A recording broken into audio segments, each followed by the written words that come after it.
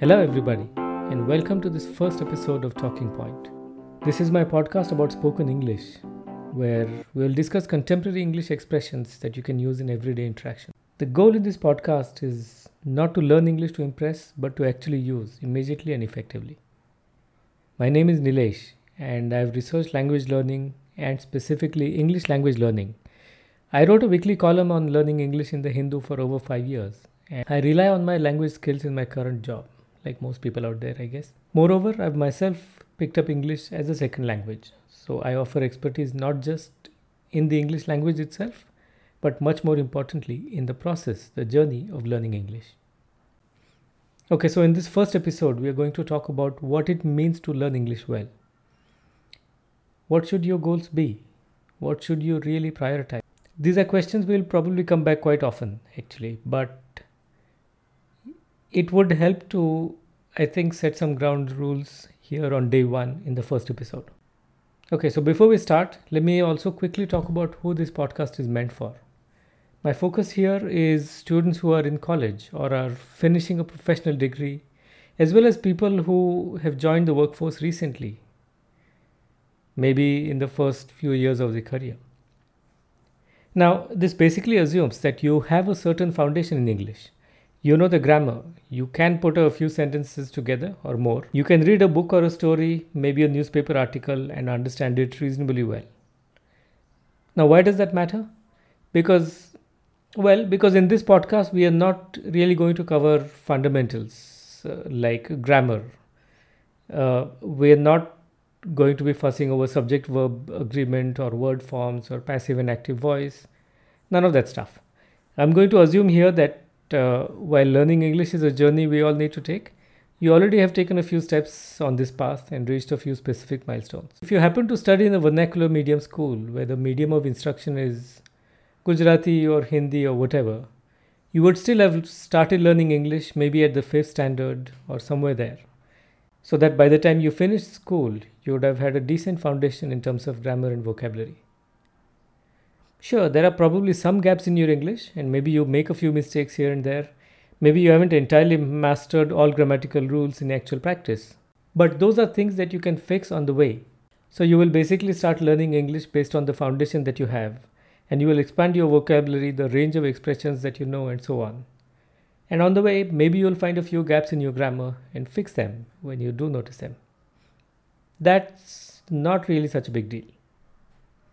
Now, if you've studied in an English medium school, then in any case, you would have had 8 to 10 years of exposure to the English language in terms of instruction as well as the subject matter itself. So either way, I think what happens with English for students in India is that they're not given enough opportunities to use English along the way. You don't get to learn the language effectively if you don't get enough opportunities to practice. Also, the way we rely on a limited set of learning resources is a big culprit too. If in 10 years of learning English in school you have used maybe a total of 10 textbooks and an occasional additional reading book each year, that's a very narrow and limited set of learning materials from which to pick up an entire language. It won't really happen. This situation, of course, has a particularly adverse impact for students who come from small towns or villages in India, where the opportunities to learn English effectively and to use English frequently are very, very limited. So that's really the target audience for this podcast. Students and young professionals in India who have a decent foundation and are looking to learn more and better English in order to collaborate better with their colleagues or professors, and in general to improve their career prospects over the long term by ensuring that poor English communication is not a handicap. At this point, you are probably wondering, how do I know if I have a decent foundation? I don't think that question is hard to answer really.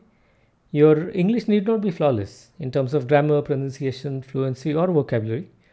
But like I said, if you can watch an English movie and get the gist of it, or if you can listen to a little bit of English news broadcast or on the TV and understand most of it, or maybe if you can pick up the newspaper for the day, scan the front page and grasp the core headlines and the gist of a news item, I think that's what counts as essentially having enough of a foundation. Now, in this podcast, in each episode, we'll discuss specific words and phrases and idioms, and we'll also want to learn in what context they're useful. We'll extensively discuss word meanings and connotations.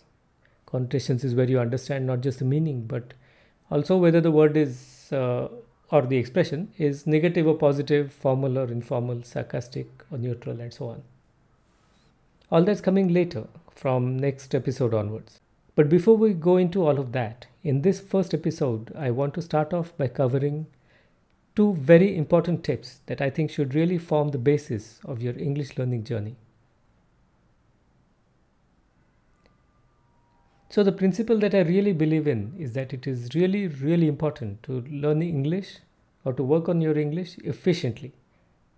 Now, this is an important concept because, in truth, there is no bad way to learn anything. As long as you learn something, you move forward. And it's always progress, so there is no denying that. But specific to English, there are a couple of problems. People want to learn English in order to impress, in order to feel proud, and so on, which really complicates the entire learning journey and leads to a lot of inefficiency. So let's understand what learning efficiently means. Why do you want to learn English efficiently? Well, one simple reason is that you want to get the fastest results possible and you want to get the maximum returns for the least amount of effort. It stands to reason. If you put in 10 hours of effort in the course of a week to learn some English, you want to make sure that whatever you learnt, you're able to use it immediately. But if you've put in all that effort and the payoff is 6 months away, the improvement in your communication doesn't show up immediately. And that's not really efficient. Which brings me to my first, pick the right words to learn. And second, don't chase impressive sounding big words. What defines a difficult word?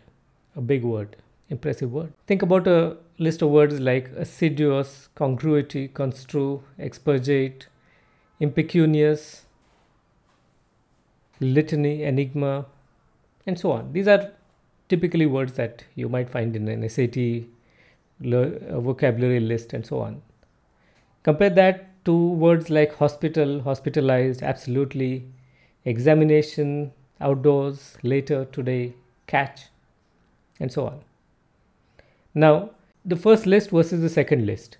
What do you think made the first list of words difficult or impressive or big compared to the second list, which is words like smile and catch and examination? The difference is not the spelling, not the meaning, and not the length. In both the lists, we had short words and long words. We had multisyllabic words and single syllable words. So it wasn't the length, it wasn't the spelling, it wasn't the difficulty of pronunciation. The only factor that makes a word impressive or difficult versus routine and common is literally the frequency of use. If a word is used fairly commonly, it's considered basic. But if it's used rarely, it's considered big and difficult. Now, what this means is that by definition, you're better off learning common words and expressions, simply because you'll get to use them more. Yes, you can learn a word like litany, and you will get to use it occasionally here and there. But learn words like catch, or learn all meanings of the word catch, and you'll get to use them much more often. So think about it. You go to all the trouble of learning a specific word, and it happens to be an uncommon specialized word. Yeah, sure, it sounds impressive, and you might even get compliments. You will probably use that word once in a year, maybe a few. So where does that leave you? You spent less than 10 minutes. Well, you spent 10 minutes to learn something, and the payoff is 6 months away. And it's once a year, maybe a few times a year. That I would say is inefficient. So yeah, all learning is good, and every little thing you learn is a step forward. Sure, that's all true. It is also great to know a whole bunch of words. I mean, if you encounter a word that sounds impressive, big to you, and in context you somehow get to learn it, don't avoid it, obviously. But we're talking about conscious effort. In terms of conscious effort, going after big, impressive words is inefficient. Sure, all learning is good, and every little thing you learn is a step forward. I'm not really denying that, of course. It is great to know a whole bunch of words, including some big, uncommon, or very specific words. But this isn't something you want to start with. This is something you want to end up with eventually. So this should not be on your agenda, and definitely not as part of your conscious learning plan. By all means, if you encounter a big, rare, uncommon word and you get the opportunity to learn it, go ahead. Obviously, don't avoid those opportunities. You want to absorb language as much as you can, but conscious effort should be focused on efficiency. Now, I realize, of course, that many of you have chased the big word lists recently as part of your efforts to prepare for some competitive exam or the other. And many of you are probably doing it right now. The typical competitive exam, they all demand that you master a certain vocabulary set, and there are plenty of word lists out there. If you do need to learn those words, and that's part of your exam preparation and so on, by all means go ahead. As I said, anything you learn is a step forward, so you're not really losing anything. But if you want to learn efficiently, you want to avoid the big words, which I think brings me to the second tip, which is learn words that you already know. Now, this probably sounds silly. You're wondering, why would I bother learning words if I already know them? Well, let me respond with a question for this. What words and expressions do you already know or think you know? I'm guessing this is true for everybody. I'm guessing you know words that are common verbs, common adjectives. You know run and walk and hot and cold and so on. You have enough of a vocabulary to describe simple and essential concepts such as like and dislike, distance, size, time, space, etc. You almost certainly know enough English to talk about an apple, just as a random example, and describe its appearance, shape, size, color, as well as taste, texture, and so on. But these are really simple basic words, you're probably thinking at this point. True, but those are actually what will make for a great foundation for learning English effectively. The words that you know, that you think you know, are actually the ones that need to be in focus if you're going to learn English efficiently. Let me explain with an example. Let's consider the word run, which we're all familiar with, obviously. How long have you known this word? You probably picked it up as a child, and it's almost certainly among the first 100 English words that you learned. Walk, run, and so on, early English textbooks. It's easy to spell, easy to pronounce. Probably among the first words, among the first set of words you learned. So you know this word, or you're absolutely sure that you know this word. But, well, my contention is that you don't. You know the word run, but you don't know it well enough. To explain this, let me talk about what makes these common words common. There's this very interesting phenomenon in English as well as in any language, I imagine, that common words, words that we use regularly in our daily lives, are typically loaded or even overloaded, you might say, with more and more meanings because we use them more.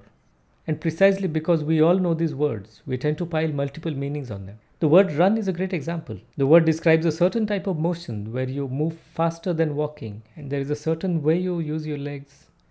Well, you know what running is. But of course, this simple word has many, many more meanings, on its own as well as in combination with other words. Some of these may be familiar to you, but I'm pretty sure some are new. So let's quickly note a few additional meanings that the word run helps us convey. Do remember as you listen that the list I'm about to present is far from exhaustive, not even close. So think about expressions like being on the run, or run ragged, or have a run of good luck, or to run along, or the expression in the long run, or a dry run. How about running a fever? How is that different from running a shop or a business? And how is that different from running a tight ship? Pretty much in every example that I just used, the word run has a slightly different meaning. There's probably some overlap, but I think you get the idea. Now, I won't really go into discussing these expressions in detail right now. I think we'll save that for another episode. For now, let me just say that running a race is different from running a fever. And that is again different from running a shop or a business. And running a tight ship is entirely different from running one's mouth and having a good run. Well, let's save all of this for a future episode. To conclude for today, the core advice I have to offer is don't be taken in. Well, that's another cool expression you want to learn, and it's again made up of very common English words. So don't be taken in by the allure to impress and wow.